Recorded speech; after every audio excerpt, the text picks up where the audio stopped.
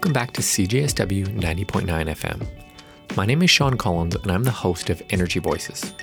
Over the next hour, we're going to be doing a deep dive into a very contentious and interesting issue in the world of energy, which is fossil fuel divestment. We're first going to have Janice Tran, one of Student Energy's co-founders, do an overview of carbon risk and many of the ways in which investment is being leveraged to have an impact on the fossil fuel industry.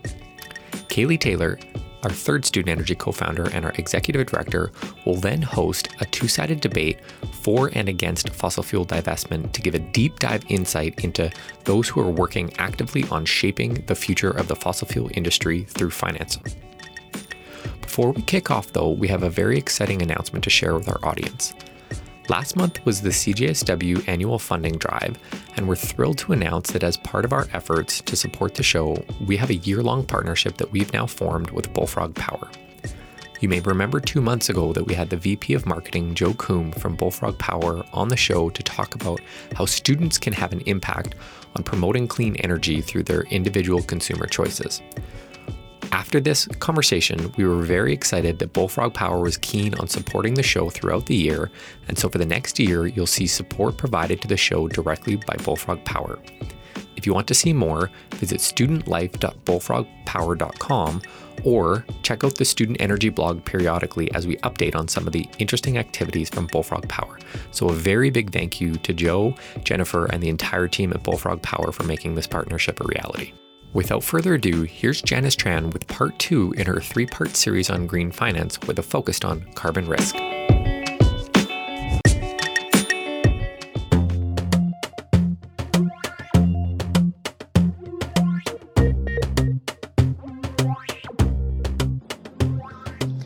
You may have heard terms like divestment, stranded assets, and decarbonization thrown around in the climate change community lately. But what does it all mean and why should we care? In part 2 of my 3-part series on green finance, I'm going to talk about carbon risk and why it matters to the global climate community. So first, what is carbon risk? As world leaders become more serious about regulating carbon emissions, carbon-intensive industries such as the oil and coal industry are likely to face higher costs of production. Carbon risk describes the potential negative impacts on a company's bottom line if or when society makes a transition to a lower carbon future. Carbon risk goes further than just increased cost of production. The cost of production could go so high or demand for a carbon-intensive product could fall so low that entire projects might be abandoned, the outcome of which is called a stranded asset. But why does carbon risk matter for the climate movement? This concept may not sound groundbreaking. However, this view has been a turning point for the environmental community, because by speaking the language of risk, environmentalists are now able to make climate change relevant for the finance community, a group that was traditionally disengaged from the discussion. Investors may not know what exactly will happen in the future with carbon regulations or carbon prices, but what investors do know is that the business conditions are likely to change, and this uncertainty makes them more likely to act. Okay, so we know that carbon risk is important for the climate movement because it appeals to investors. Now, let's take a deeper look at which investors are the most important. It's probably not who you think. Globally, 48% of investable wealth is controlled by pension funds, 39% by insurance companies, and 9% by sovereign wealth funds. Family offices and high net worth individuals own only 2% of global wealth, foundations at only 1%, and finally, endowments, including those run by universities, control only 1% of global investable wealth. If we look at these numbers, we quickly realize that the investors who can truly move the needle in response to carbon risk are pension funds, insurance companies, and sovereign wealth funds, collectively making up 96% of global wealth. Luckily, these 3 investor types, out of all the investors, are the ones that are also the most likely to be impacted by climate change. Pension funds, insurance companies, and sovereign wealth funds all have long-term investment horizons. They need to make sure that the 20-year-old pensioner's contribution today will still be around in 40 years. So although carbon risk might not be an issue for any of these investors right now, their long investment horizons mean they need to look at risks that may affect them well into the future. Are these large institutional investors acting on carbon risks right now? In short, yes. In September, during the UN Climate Summit, we saw the creation of the Portfolio Decarbonization Initiative, which unites institutional investors to decarbonize $100 billion of investments. Earlier this month, UN Secretary General Ban Ki-moon told delegates at a climate change summit in Copenhagen that big investors, such as insurers and pension funds, should cut their fossil fuel investment and focus on renewable energy sources instead. AP2, the Swedish pension fund with approximately $36 billion under management, announced in October that it sold its investments in 20 fossil fuel companies worth $113 million in their portfolio because of carbon risks. What about the smaller groups of investors, the high net worth individuals, foundations, and endowments? Although they manage much less of the world's wealth, these investors have an equally important role to play in promoting climate change action and in educating the world on carbon risk. Because the intention of many of these investors is more socially minded, they are more willing to use their capital to send a strong social message and increase visibility of climate issues. The rise in awareness of carbon risks today can be directly attributed to the very public stances that foundations such as the Rockefeller Foundation and university endowments such as Stanford's has taken on the issue. Now, let's move and talk about the methods, or rather how, an investor can mitigate against carbon risk. The first step is measurement and information. After all, you can't manage what you don't measure.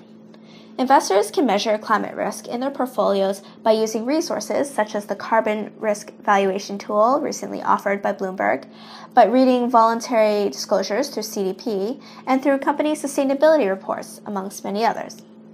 Once data has been collected, it can be used in a variety of ways. One way is by conducting a carbon sensitivity analysis, where investors see how exposed the companies they hold might be to forthcoming regulation on carbon and adjusting their portfolios accordingly. A second way is through engagement with companies, where investors meet with management at a company on climate change issues that pose a risk to the investor.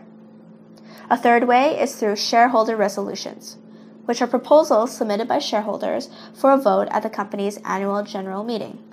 Climate change-focused resolutions have traditionally fixated on getting companies to adopt goals and policies for lowering greenhouse gas emissions. Despite filing a large number of shareholder resolutions, many investors end up withdrawing their proposals as companies agree to cooperate. It's also important to note that recent policy changes at the U.S. Securities and Exchange Commission, SEC, have facilitated new types of carbon resolutions. In previous years, the SEC denied proposals requesting companies to disclose climate-related risks. However, the SEC is now allowing these resolutions to proceed. Finally, there is divestment. Divestment, in the context of carbon risk, is the act by which an investor sells all their shares in a company because of carbon-related factors. Divestment, as a tool for climate change activism, has been a growing phenomenon made popular by environmental networks like 350.org and students on university campuses. Despite its growing momentum, there are many critics. Institutional investors like pension funds often see divestment as a last resort option. Instead, these investors choose to engage companies in a dialogue to improve performance on climate change. They believe that by divesting their interest in the company, they can no longer exert positive influence on the firm. Upon selling their shares, they may just be repurchased by less climate-aware investors, which are comfortable with the status quo. However, divestment is still a growing momentum and should still be paid attention. So, there you have it. A 7-minute overview about the world of carbon risk and why it matters to future energy leaders like you. Please stay tuned for my next segment on green finance, and thank you for listening.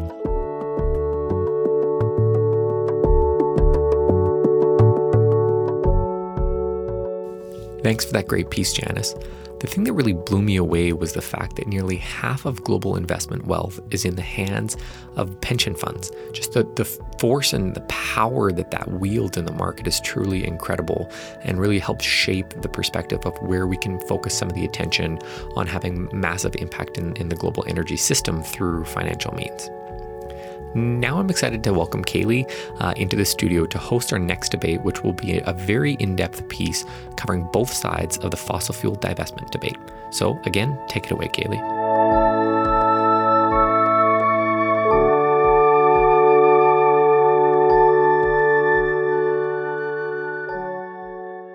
Hi, everyone. It's Kaylee Taylor, Executive Director of Student Energy here, talking fossil fuel divestment on this segment of Energy Voices. Today, we're very excited to have two esteemed panelists in the studio talking about their perspectives on divestment, which of course is an issue that has taken the energy industry by storm over the last couple of years. Before we get started, I just wanted to give a big shout out to the Responsible Investment Association, who has helped us to get these panelists on the show today.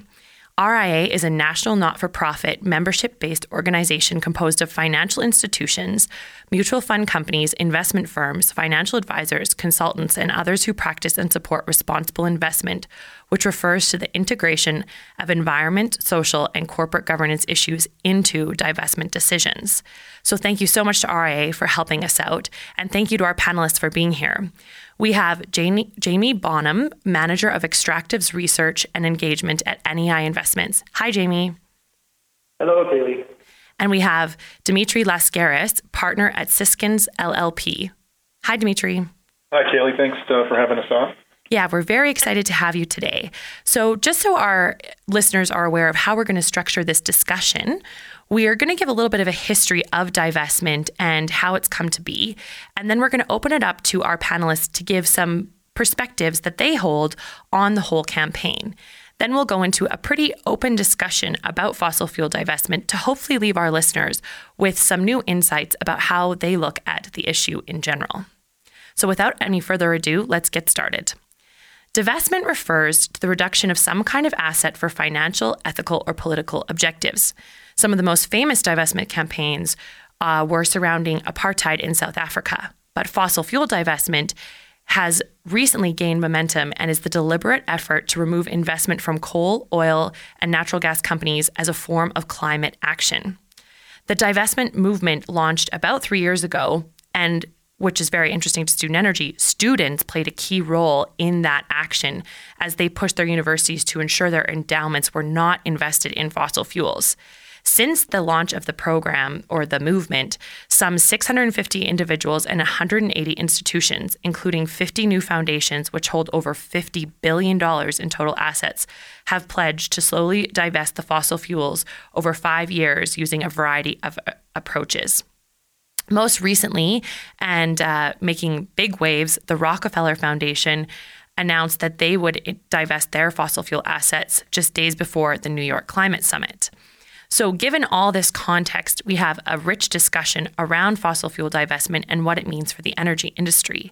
And now I'm going to open it up to our panelists, Jamie and Dimitri, to give their perspective on the fossil fuel divestment campaign. So Jamie, we'll start with you. Opening thoughts. All right. Thanks, Kaylee, and thanks for the chance to talk today, and I look forward to the discussion. It is a very, very interesting topic. Quickly, background on NEI Investments. Most people probably haven't heard of us. So we are a retail mutual fund company.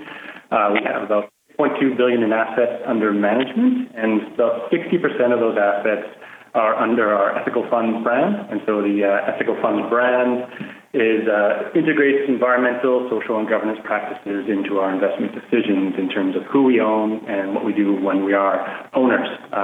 Ownership structure is 50% Desjardins Group, which is a cooperative based in Quebec, and 50% provincial credit union centrals across Canada. So all of our profits go into the cooperative movement. In terms of myself, I am the Manager of Extractives Research and Engagement. What that means is I manage engagement programs with the extractive companies, so think mining, oil and gas, forestry, and utilities. And I've been at NEI about 9 years. And during my time there, anyways, the goal of divestment as a tool for change has been a topic of debate constantly, I guess. It is something that we have spent a lot of time thinking about in terms of a strategy, and so our take and our position on that we haven't come to it lightly. It's something we've spent a lot of time debating internally and within our industry. And in terms of, just to sort of lay out this at the beginning, is I can't pretend to be an anti-divestment have an anti-divestment position. I think that there is a lot of good that has come out of this campaign so far already, and I'm hoping we have a chance to talk about some of that. But I have been asked to kind of give a sort of counter position to divestment, and so I can say that if some of the current campaigns around divestment have been maybe perhaps a bit too single-minded in their approach towards divestment, and I think if they don't, without a bit more nuance to the approach, there are some warning signs in there, I guess, that for me, anyways, in terms of the divestment campaign, and those we can get into these hopefully in our conversation, but they risk, for me, it runs a risk of polarizing the debate. And what that leads to, as well as just questions around efficacy of is this really the best use of our time, and no pun intended, or energy. But I'm hoping we can get into that. In terms of our position, if not strict divestment, we feel that there is a lot more room for investors to have a significant influence on this issue, and it is one that is of utmost importance. The whole concept of stranded assets and the carbon bubble is one that we are spending a lot of time with today. It is a huge issue for investors, and in particular responsible investors, and I think it would be imprudent for anyone who manages money to not be considering these issues. For us, we think the approach that investors should take is at a high level, basically can be summed into about three areas there. On the first one is actually understanding the companies you own and looking at the tool of exclusion, which is essentially divestment by any other name. But for us, it's not a question of having to divest since we just exclude the company in the first place, but there are definitely companies out there in the fossil fuel sector who are impediments to progress, and they just don't have a place in a responsible mandate, and the odds of engaging them to change are too slim for us to spend our time with. So we do definitely use the tool of divestment. If you look at the TSX, roughly about 34% of the upstream oil and gas companies don't make it into our portfolio, and not always just because of carbon, but that is probably one of the main reasons they don't.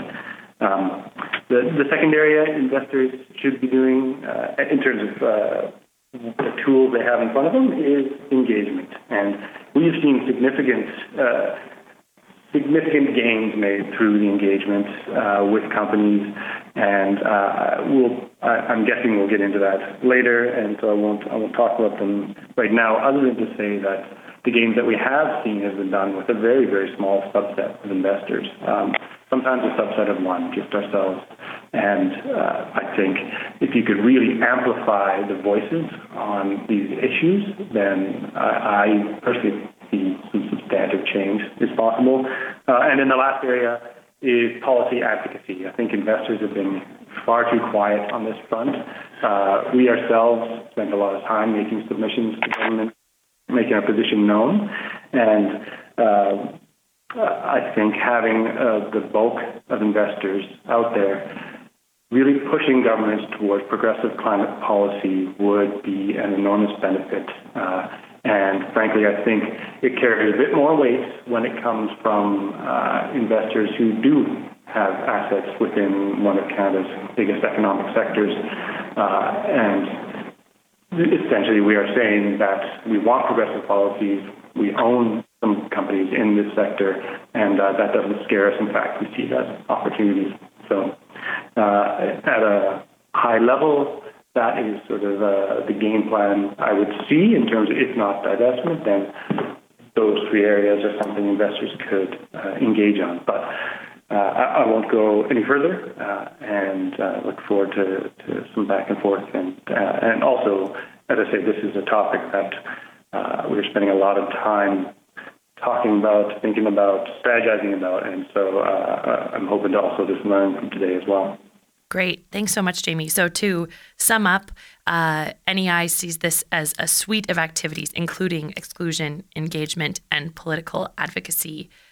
to actually deal with some of these issues around social and environmental concerns of extractive industries.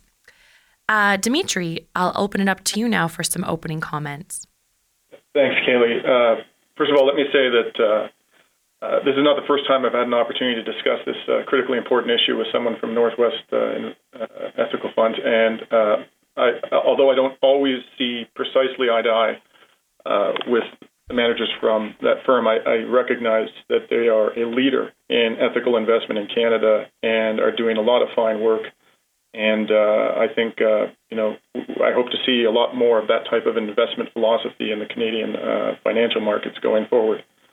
My own background is that I am currently a securities class actions lawyer, and I litigate extensively against, but by no means exclusively against, fossil fuels companies based in Alberta, primarily, however, having to do with questions of securities fraud and shareholder rights.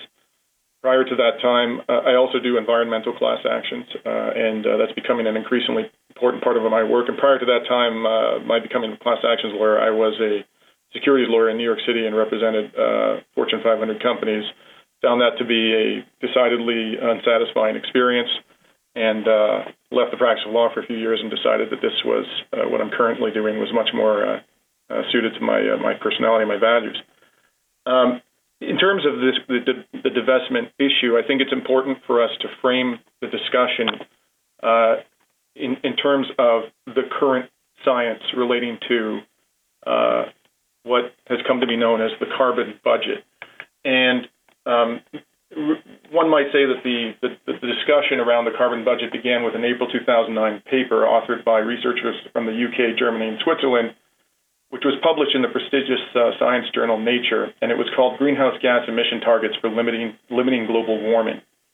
And this paper formulated a carbon budget, namely the maximum amount of CO2 that humanity can emit going forward without causing catastrophic climate change. And governments have come to define this as a global average temperature increase of 2 degrees Celsius over pre-industrial levels. And currently, we've already gotten almost a degree Celsius of warming.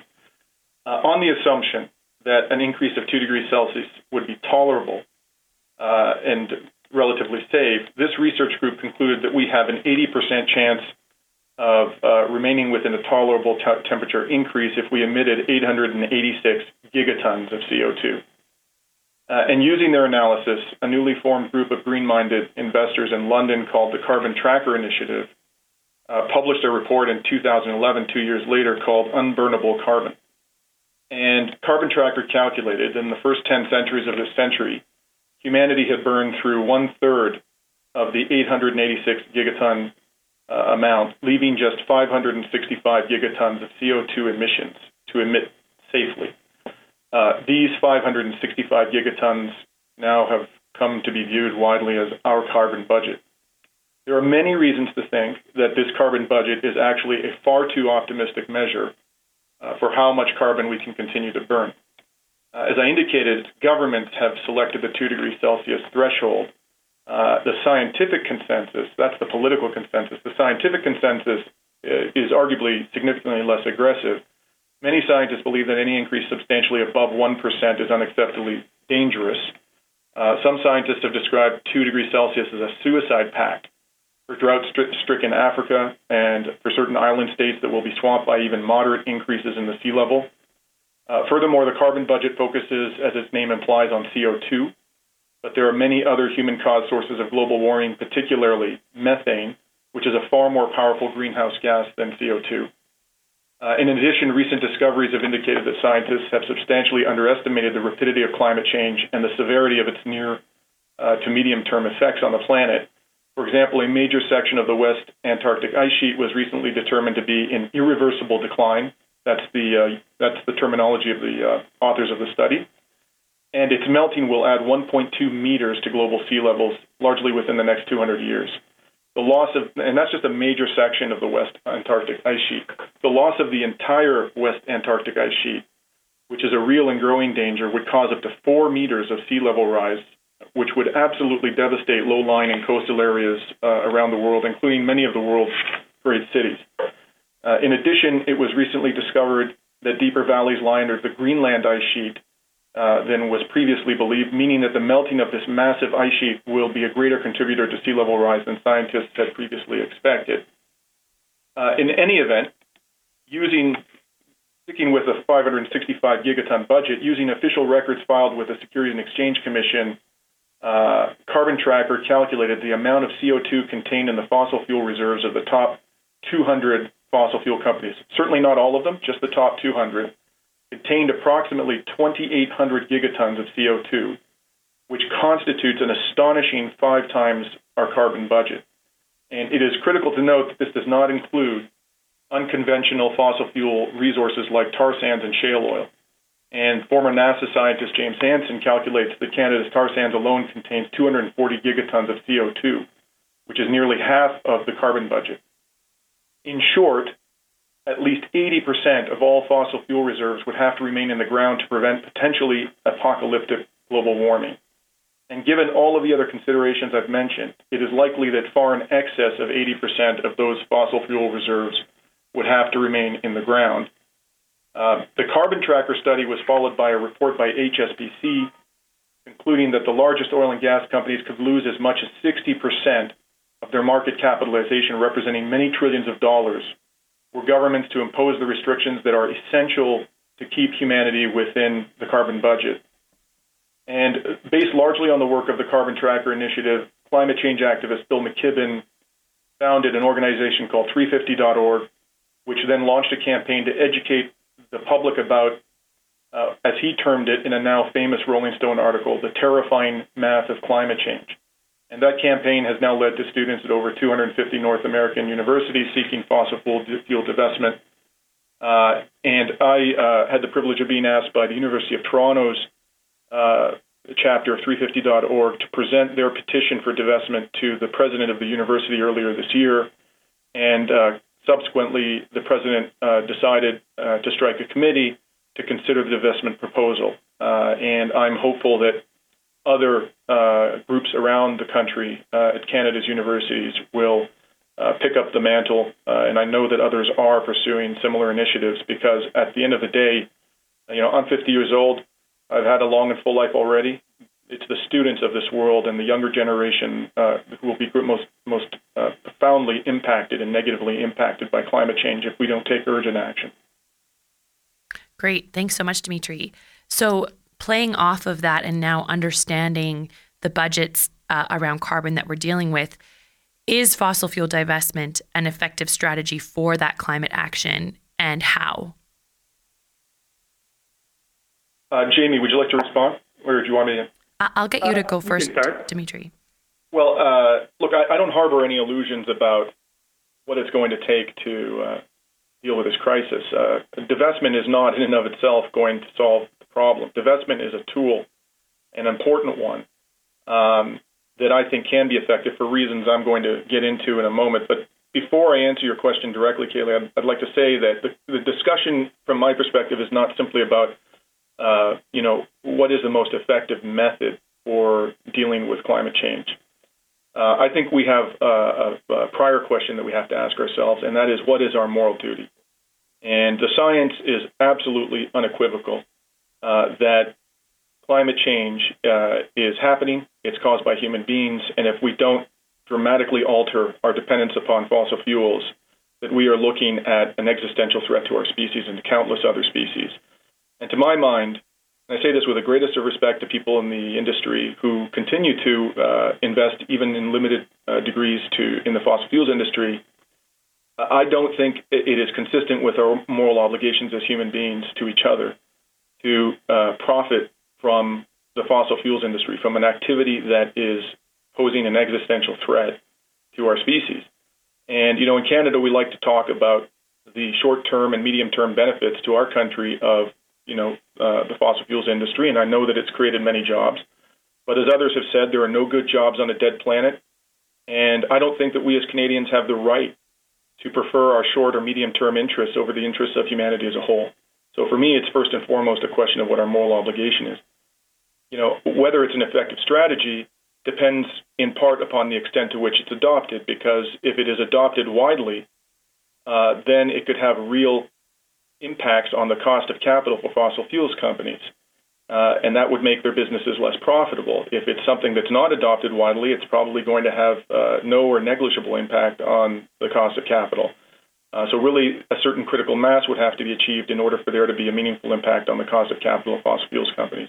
But whatever the ultimate extent of divestment may be, there's a powerful message that's sent by divestment. There's a stigmatization of the industry that is communicated to the public by divestment. When sophisticated investment managers, having custody over billions of dollars of, wealth of pensioners and others, say, we're not going to invest in this industry. What that tells the public is that this industry is one that is a core part of the problem, and that we need to find other ways to deal with the energy needs of our society. So I think there's an important educational component as well.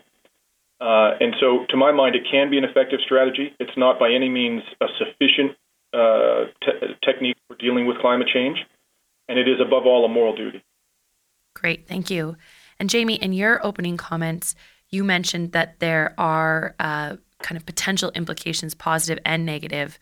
You mentioned polarization. You mentioned that we've seen some wins from the divestment campaign. Can you go into those a little bit more in depth and what you see as both the positive and negative implications of the strategy? Yeah, absolutely. And maybe just to start off the top, just in a short sort of response to Dimitri in terms of the moral duty, and I do absolutely agree on, and we are a firm that has put moral values into our investment decisions for a long time now. And so for me, the moral question is, what is the most effective strategy? And I do think those two are linked. I think ultimately we have to find solutions. And for me, it's a question of what is the most effective solution. We have to make change. And so in terms of the positives I've seen from the campaign is, let's say we've been around for a while doing this. One of maybe the biggest disappointments, I would say, that we've had over the years has been really the lack of engagement on responsible investment practices from university endowment funds, from certain foundations. They've really been divorcing what they do as a business from how they invest, and the divestment campaign has torn them out of that scenario and forced it upon them. And we've seen more gain in the last 3 years in terms of endowment funds taking this issue seriously than I've seen since I've been around, and I think that is a huge win, regardless of whether they go down the route of divestment or not divestment. The fact that it's a question of what our investment's doing, that's fantastic. So I've seen a big upside from that perspective. And in terms of I guess my concerns around the downside of the approach is that I am worried about the polarizing approach around the language of, I guess, demonizing the industry. And there are actors in the industry that deserve demonization. And so I think it should really be more targeted approach for those actors. But I don't know that maybe society writ large is ready to take on that sort of stigmatization, if you will. If we create a more polarized, divisive debate, I would kind of see, if you look down at the U.S., where that gets you. And it leads to, I think, stagnation. I think creative ideas get lost within that sort of ideological back and forth. But in terms of the idea of stigmatizing the industry and whether that's right or wrong, I don't think it'll actually be effective. I think a good example is to point to tobacco, the tobacco campaign, which is often cited as a model for a divestment campaign. And arguably, it was entirely successful in stigmatizing that industry. I don't think anyone really points to a tobacco executive as a pillar of society. But if you look closely at what happened to the industry, it should give you pause. So the result of all of the various negative attention that industry has received is they've consolidated themselves into about 5 large public companies, and the remaining part of the market has gone the way of national state-owned companies. So the biggest manufacturer of cigarettes today is the China National Tobacco Corporation. They make about a third of all cigarettes in the world. And they are completely untouchable in terms of whether it's investor pressure or public pressure, really. Smoking rates really haven't gone anywhere. Those top companies that I mentioned, they're extremely profitable. They made about $35 billion in profits in 2010. And to me, the warning sign there is that the oil industry also has a fairly strong contingent of state-owned oil companies that are really immune to public pressures. And the only real way I see of getting progress where it doesn't fall into the hands of state-owned private companies is to attack the demand. This is really a demand issue. We can try from the supply side, but I don't see that as a successful route. I do think without killing the demand, we really we're just shuffling the deck chairs really in terms of who's producing the oil. It may not happen in Alberta anymore, but it'll happen somewhere. So I think the real focus should be on how do we get out of the situation in terms of killing our demand. Great. Thanks, Jamie. Dimitri, I'm curious on your response to that, but also to some of the comments you made around reaching a critical mass in terms of the effectiveness of this strategy and how often the environment and the economy are pitted against each other, and it's either jobs or the sustainability of our planet. So I'm curious to both your thoughts on what Jamie just mentioned around divestment, potentially shuffling deck chairs and just putting more power in state-owned companies, and then also how in a place where it's quite open like Canada, but there is this discourse around the environment and the economy being pitted against each other, how we reach that critical mass. Well, I think one of the common criticisms you hear about in response to the stigmatization argument, which I made, and I don't know if this is directly responsive to your question, Kaylee, but I think it's a point that I would like to address, and that is the question about demonization. From my perspective, as somebody who cares deeply about climate change and who's not been shy about expressing his views about them, the demonization is flowing the other way.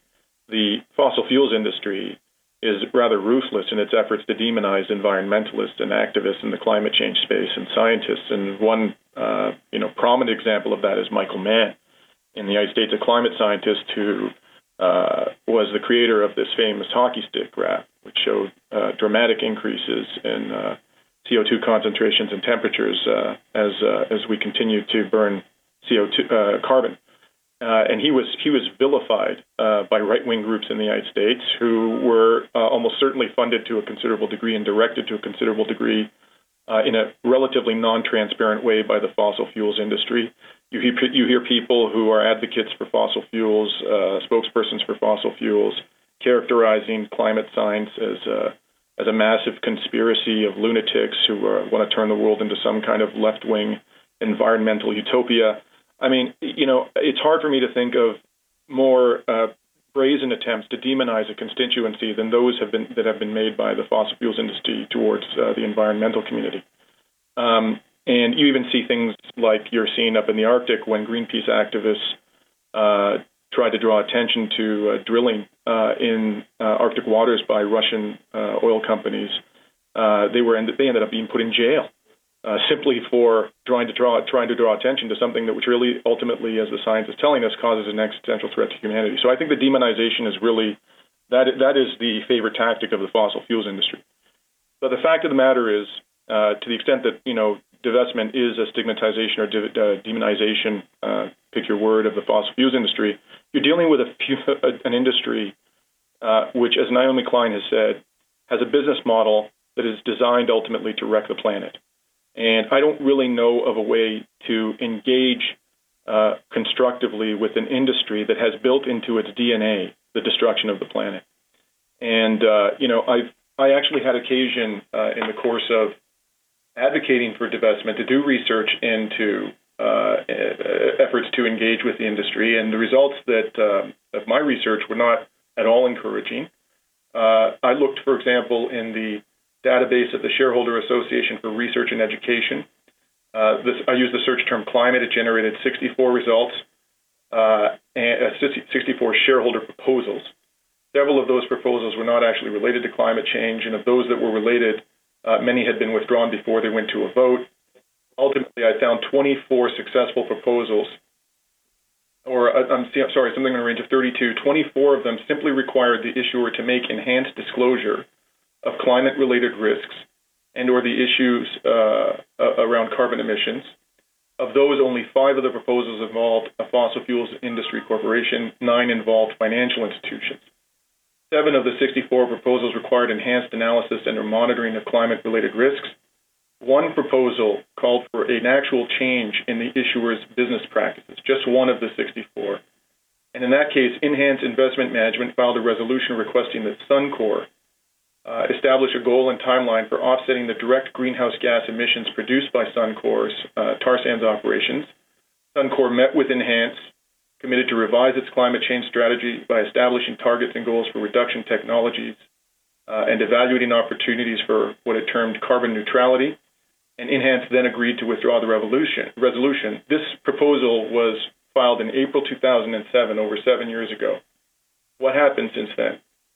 In 2006, Suncor averaged 260,000 BPD from the tar sands. In 2013, that number had risen to 393,000 barrels per day, an increase of approximately 50% over 7 years. In 2013, only about 1.5% of Suncor's $4.7 billion in operating earnings were generated from renewable energy. And what it calls renewable energy, Suncor, is largely the sale of ethanol, and that is a controversial, quote-unquote, renewable energy. And the most notorious example, to my mind, was one involving ExxonMobil. It was a very recent case of engagement in which shareholder activists specifically asked ExxonMobil to measure the risks under the 2 degrees Celsius scenario. And rather than responding to the question, ExxonMobil said it believed that any future capping, I'm quoting what they said, any future capping of carbon-based fuels to the levels of a low-carbon scenario is highly unlikely due to pressing social needs for energy. And to my mind, and I don't say this lightly, as a securities lawyer, that statement is so contrary to the facts, particularly those that I discussed relating to our carbon budget and how much is left, that the SEC should be investigating ExxonMobil for securities fraud. That is a positively incredible statement. We are hanging by a thread at the moment. We can no longer afford incrementalism. We have to leave massive amounts of the known reserves of companies, fossil fuels companies, in the ground. Rather than do that, we're spending enormous amounts of money on looking for new sources of new reserves of fossil fuels in particularly risky areas of the world, like the Arctic Ocean, for example. So at the end of the day, I can't say that I've had the direct interactions. I've not made the direct attempts that people like Jamie have made, and I don't have the benefit of, their insights. I recognize that. But standing on the outside as I am and looking in, it's very difficult for me to see any meaningful successes through engagement and successes that really take into account the urgency of the situation. We can no longer afford incrementalism. And if engagement is successful, it is successful over a very long term. We don't have a long term anymore.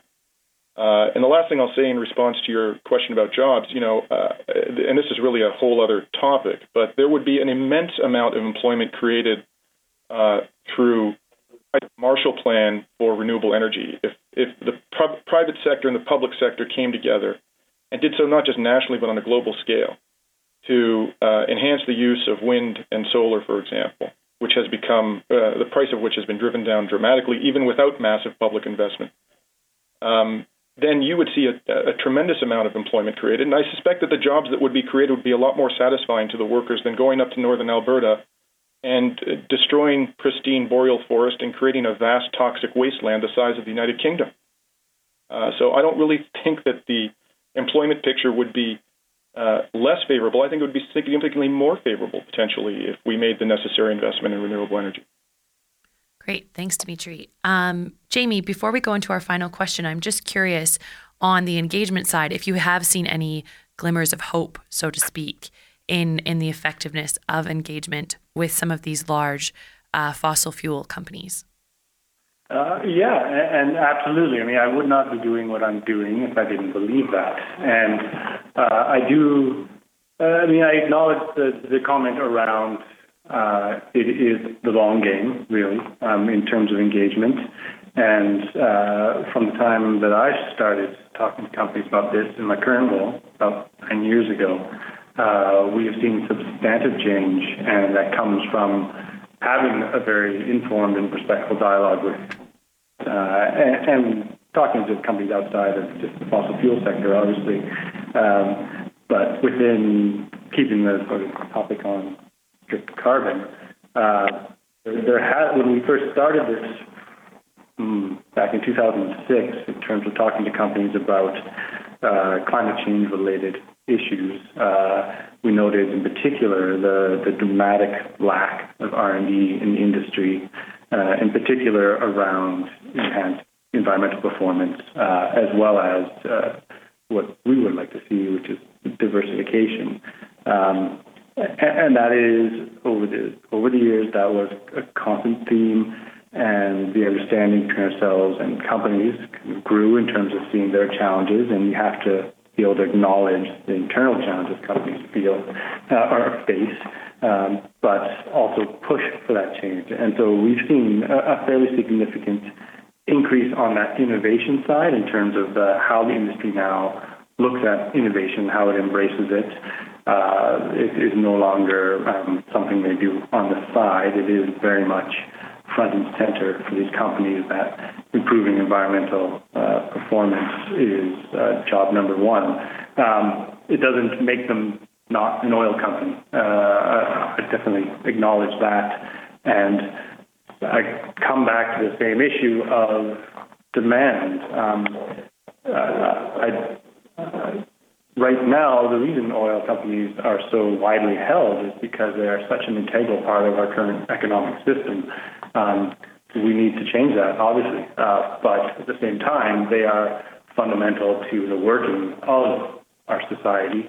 And we can pretend that we can divest from them and let them carry on doing what they're doing, and they'll still have the same focus on environmental improvements. But really, I think I'd rather be in the room while we're using fossil fuels, talking to those companies so that they do it responsibly. But in terms of a glimmer of hope, what I see is that companies that operate in this area are fairly well positioned for a step into diversification away from fossil fuels. Not everyone is going to make it, and I think you'll see as we go through over the next 5 years for us, for example, I think you'll see companies start to drop off of our list anyways, because some just are not ready for a transition. But for the ones that are, they have a lot of characteristics that are beneficial. They have a massive cash flow that people in the renewable space could only dream to have available. They have a high appetite for risk, and they have experience with massive, complex projects.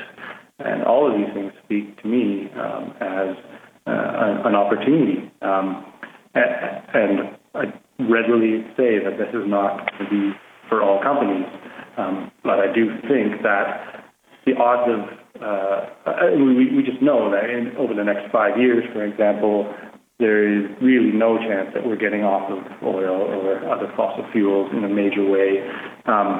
And I think to just ignore the industry is, to me, not the responsible activity, because we are so dependent on them right now that investing in the rest of the economy is actually investing in the demand side.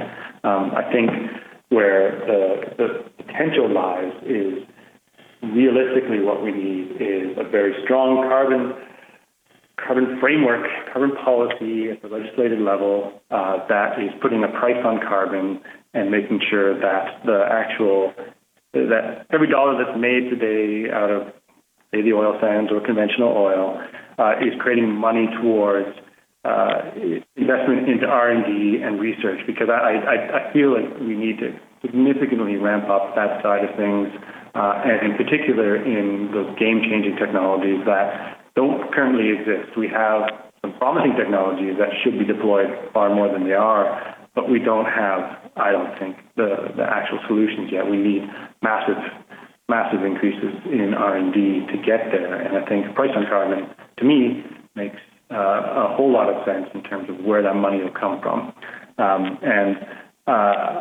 At the moment, we have companies, in terms of our engagement, has focused around getting companies to publicly support that idea. And we see that more and more now in the industry. And we have companies on board saying not only that they are in favor of the price of carbon, but they've done the math and it's not going to bankrupt them at whatever, $65 a ton. And having that narrative is now say, we can come to government and say, here we go. We have the industry itself saying this is not an impediment for them. Let's get on it. And now, why we haven't, that's another debate altogether. Why we don't have that policy. But the fact that companies are at this stage where they are supportive of policy, that is a direct result of, in my mind, of corporate engagement. And it is a long game. I'll admit that, but the alternative, I just don't see it happening in terms of divestment creating enough of an impact to force change. Great, thanks, Jamie. So to kind of close out this discussion, Student Energy is, of course, an organization dedicated to creating the next generation of energy and sustainability leaders, and we feel it's very important to kind of directly address them and give them kind of a closing thought on what you would consider if you were a student who was looking into this issue and considering what it means for their future in a career or as a citizen who's engaged. So one closing thought, we'll start with Dimitri and then Jamie, and then we'll close out this very rich discussion. I think if I were of the generation of students today at the University of Calgary and elsewhere, I would simply be owning up to the fact that there is no other alternative than to end our dependence on fossil fuels and to do so forthwith. It has to be done. If it's not done, then the conditions for life on this planet will deteriorate dramatically, and civilization, as we have known it for the last several decades, for all of our lifetimes, will probably cease to exist. And ultimately, the planet may become completely uninhabitable, not just for our species, but countless others. I mean, this is the stark reality we confront, particularly those who are students and those who are unborn. And although I do not deny the difficulty of the challenge, in fact, our technologies that exist today, sure, we have to invest massively in R&D. I completely agree with Jamie on that point. But, for example, this past summer, Germany broke records repeatedly for the percentage of its electricity demand that was met from solar. In June of this year, over half of its electricity demand, we're talking about one of the most sophisticated and large economies in the world, was generated from solar. And Germany is not a sun-drenched land, as we all know. And the UK broke records for electricity generation from solar. France, Italy, and Denmark. When I travel across Europe nowadays, I see the landscape dotted with wind turbines and with solar energy. Nothing like that is going on here. The Europeans have a high-speed rail system, which makes airline traffic much less attractive. And we know that's a major source of carbon emissions. Here we have nothing of the kind. In this country, we haven't even begun to scratch the surface of what is possible. a great deal is possible with existing technologies, and it's up to the young people of our time to realize that their use and the end of dependence on fossil fuels is simply unavoidable. Great, thanks. Jamie, one quick final comment? Yeah, sure. I mean, I guess keeping to the theme of investments, I guess my parting comment would be to demand accountability from whether it's your endowment you're talking to or whether it's your own personal investments, because this is absolutely an imperative for our time. There is probably no other larger risk, but for those who are managing money on your behalf, to demand accountability. And so that may be through pushing for divestment, but also acknowledging that there are other ways to have very positive impacts, but demand accountability around those impacts, because there are, and be the first to say it as a member of this industry, there are those out there that can say they're doing something, but might not actually have much meat on the bones behind it. And I think without full transparency from the people managing your money, you won't know what they're doing on your behalf. So I think this is absolutely the question that you should be placing towards whoever it is that manages your money in whatever way, because it is absolutely, as I say, an imperative for our time that and just be open to the end goal, which is effective change. Great. Thank you both so much for participating. Our network in over 80 countries, I think, will really identify with this discussion and take a lot away from it, and that will help them moving forward. So thank you again for participating, and we look forward to continuing the conversation online on our blog. And you can tweet your thoughts on Twitter by tagging @StudentEnergy. Thank you so much, everyone. Thank you, Kaylee, and thank you very much, Jamie. Always a pleasure speaking to people from Northwest. Thank you, Dimitri, and thank you, Kaylee. Very much appreciate it. Bye. Okay, thanks.